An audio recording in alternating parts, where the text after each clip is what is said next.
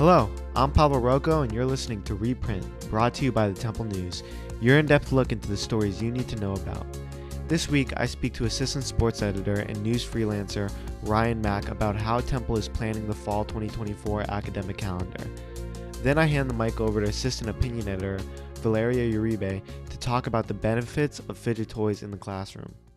So we got Ryan Mack, Assistant Sports Editor, making his debut for the news section with this story about how Temple determines, scheduling for the academic year and academic calendar. So you want to just summarize real quick what the piece is about? Yeah. So basically, I talked to someone in the professor's office, Jody Levine Lofgren. Sorry if I butchered that name. The TSG student body president, and I was also able to pull off someone from the regular student body as well. I basically just talked to Jody about how they make their scheduling. There was a poll sent out about 2 weeks ago, I'm pretty sure, from Provost Mandel, detailing about how they were looking to make changes to the fall break, and they detailed 3 options that were given. One would keep this current format of a fall break, where we basically have the whole week of Thanksgiving off, and we come back that Sunday or Monday. But these options, the first option would give us our fall break would be pushed back to the Wednesday before Thanksgiving, and we would get a wellness day weekend, which would be on that both that Friday and that Monday. Give us a 4-day weekend.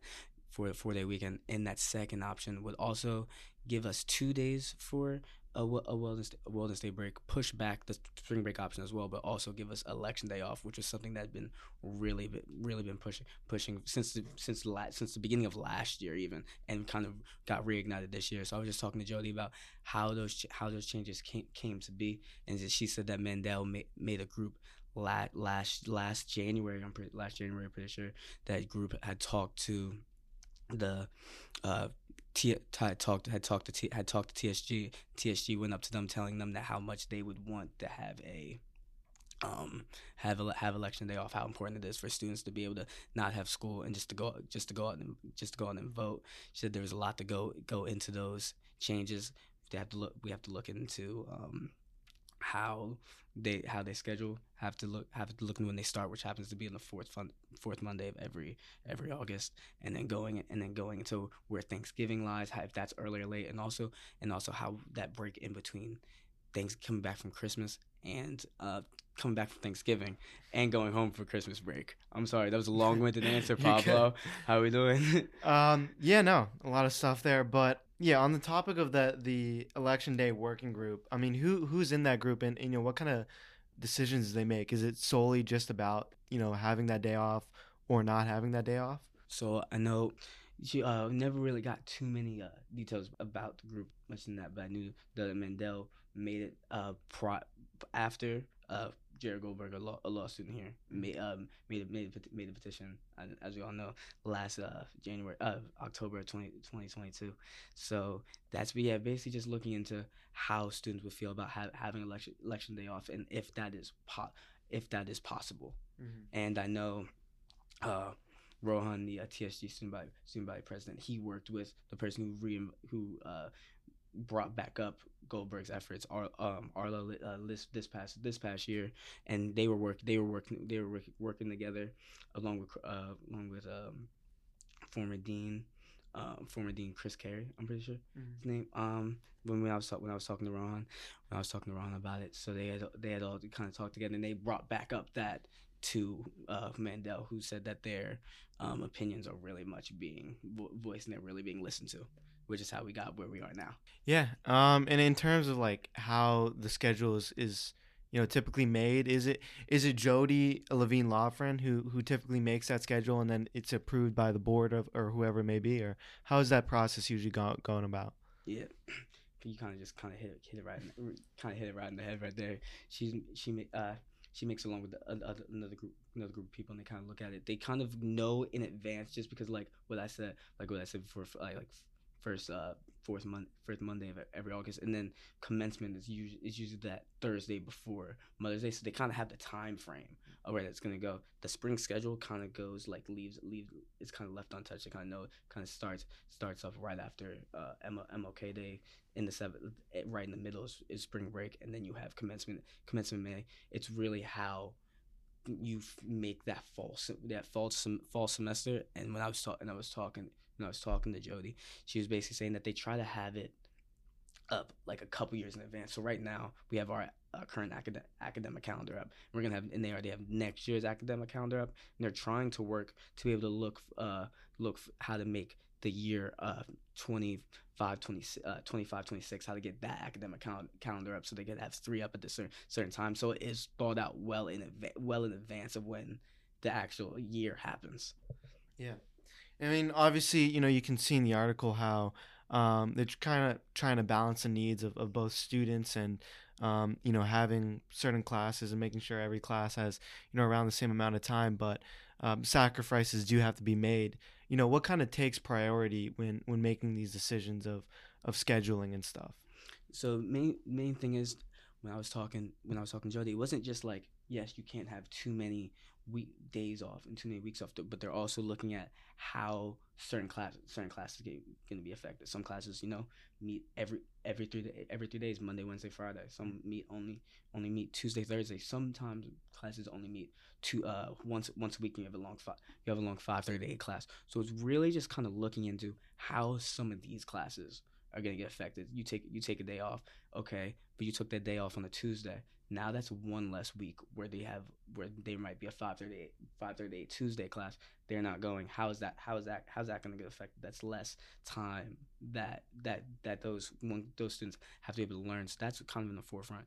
Yes, we all kind of know they want to have the students to be accommodated. Everyone would love more time off. We all kind of know being a college student is very stressful, and they kind of know that, and they've kind of seen, and that has been seen as they've been able to look at the students' opinions. This wouldn't have happened without the students' opinions, but it's kind of looking in how other classes are going to be affected. It's kind of like what dictates how's that's gonna work. If that answers your question, Pablo. Yeah, no. For sure, no, it does. Obviously there were some students that not too happy about it. Specifically international, out of state students. What impact is that going to have with all of these 3 options? Yeah, I think the first option that will relatively stay the same. The person I talked to, her name is Sylvia Benjamin. She's from California, San Francisco, California. Mm-hmm. So I know she went home last year for break. Didn't come this year. It's just too expensive, and that's probably what's gonna you're gonna end up seeing happening for a lot of these like international and students who might not live out of state. I know I'm out of state from New Jersey, but that's a 45-minute drive. Right. You got these some kids. You're coming. You gotta go across country now. Instead of leaving on, you may leave on Friday night or maybe Thursday night, the week before Thanksgiving. Now you're leaving the night before, right of the night before Thanksgiving. Tickets are gonna get jacked up a whole lot more, and then you're only really there for maybe 4 days at most. It's not really making it worthwhile, and then you're straight back here in the thick of it, coming in the final season.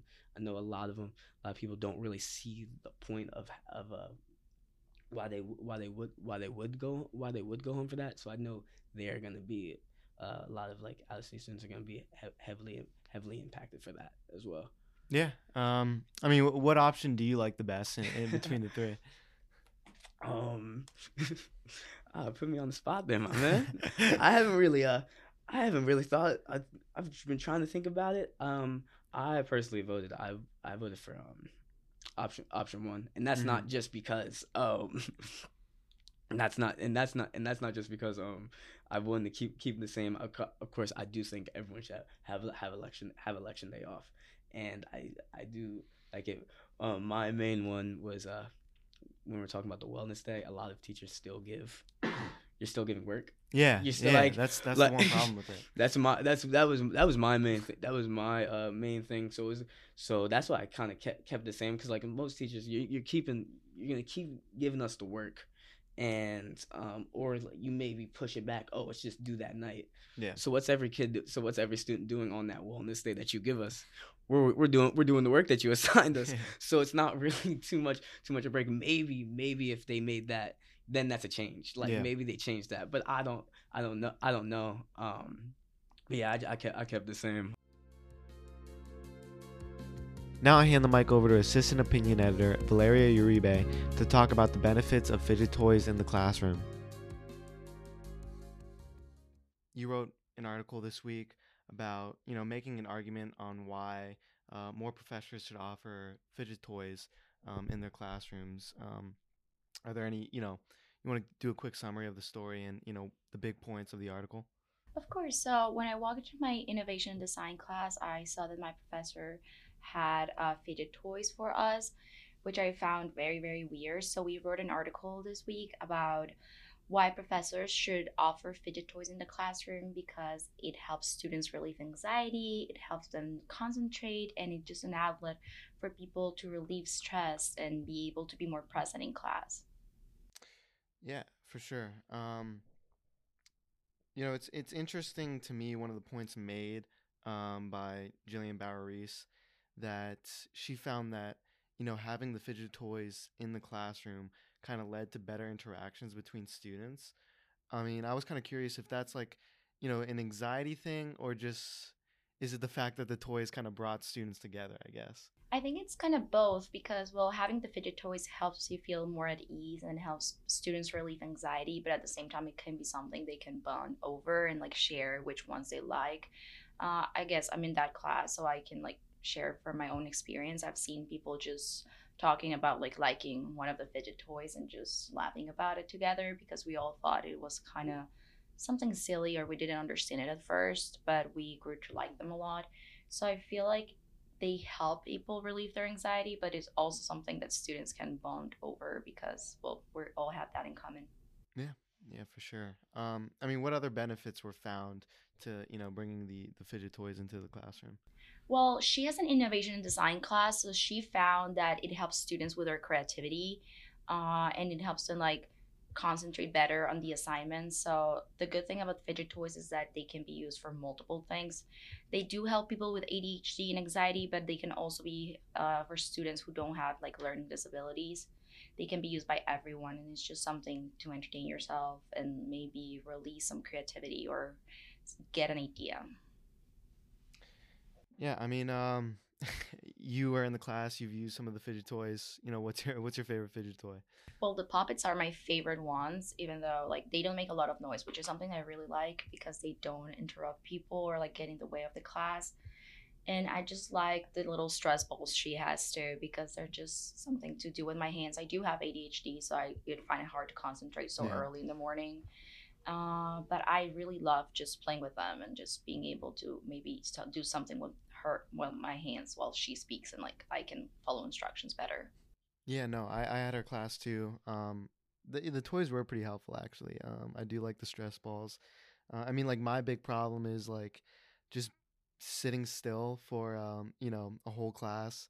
The 50-minute ones are like okay, but like those Tuesday Thursdays like hour and a half classes are like I find myself just getting up to go to the bathroom just to walk around.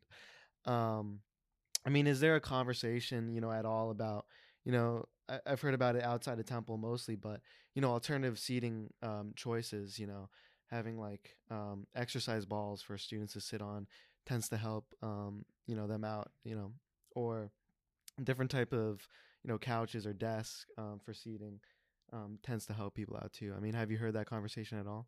I have not heard about it, but I think it would be pretty helpful for people. I feel like being so traditional might be hard for students just to sit still and lay Yeah. there. All like a lot of people struggle with ADHD and concentration problems, and it's normal. So I feel like it would be very useful to bring other tools to help people concentrate better. Yeah. And I mean, do you think the university does enough to support students with ADHD or trouble concentrating at all? I feel like we could always do more. For example, offering fidget toys in classes where it's like possible or like it makes sense would be a really nice strategy. Like I understand it would be harder for professors who teach in like really big lecture halls to offer fidget toys, because it would mean that students are constantly getting up off their seats and like picking a toy and coming back, and like that would be distracting. That for professors who teach in smaller classrooms, I feel like everyone could offer fidget toys, and that would be very helpful. If students don't want to use them, they don't have to, but it's nice to have them there for students who actually benefit from them and who use them.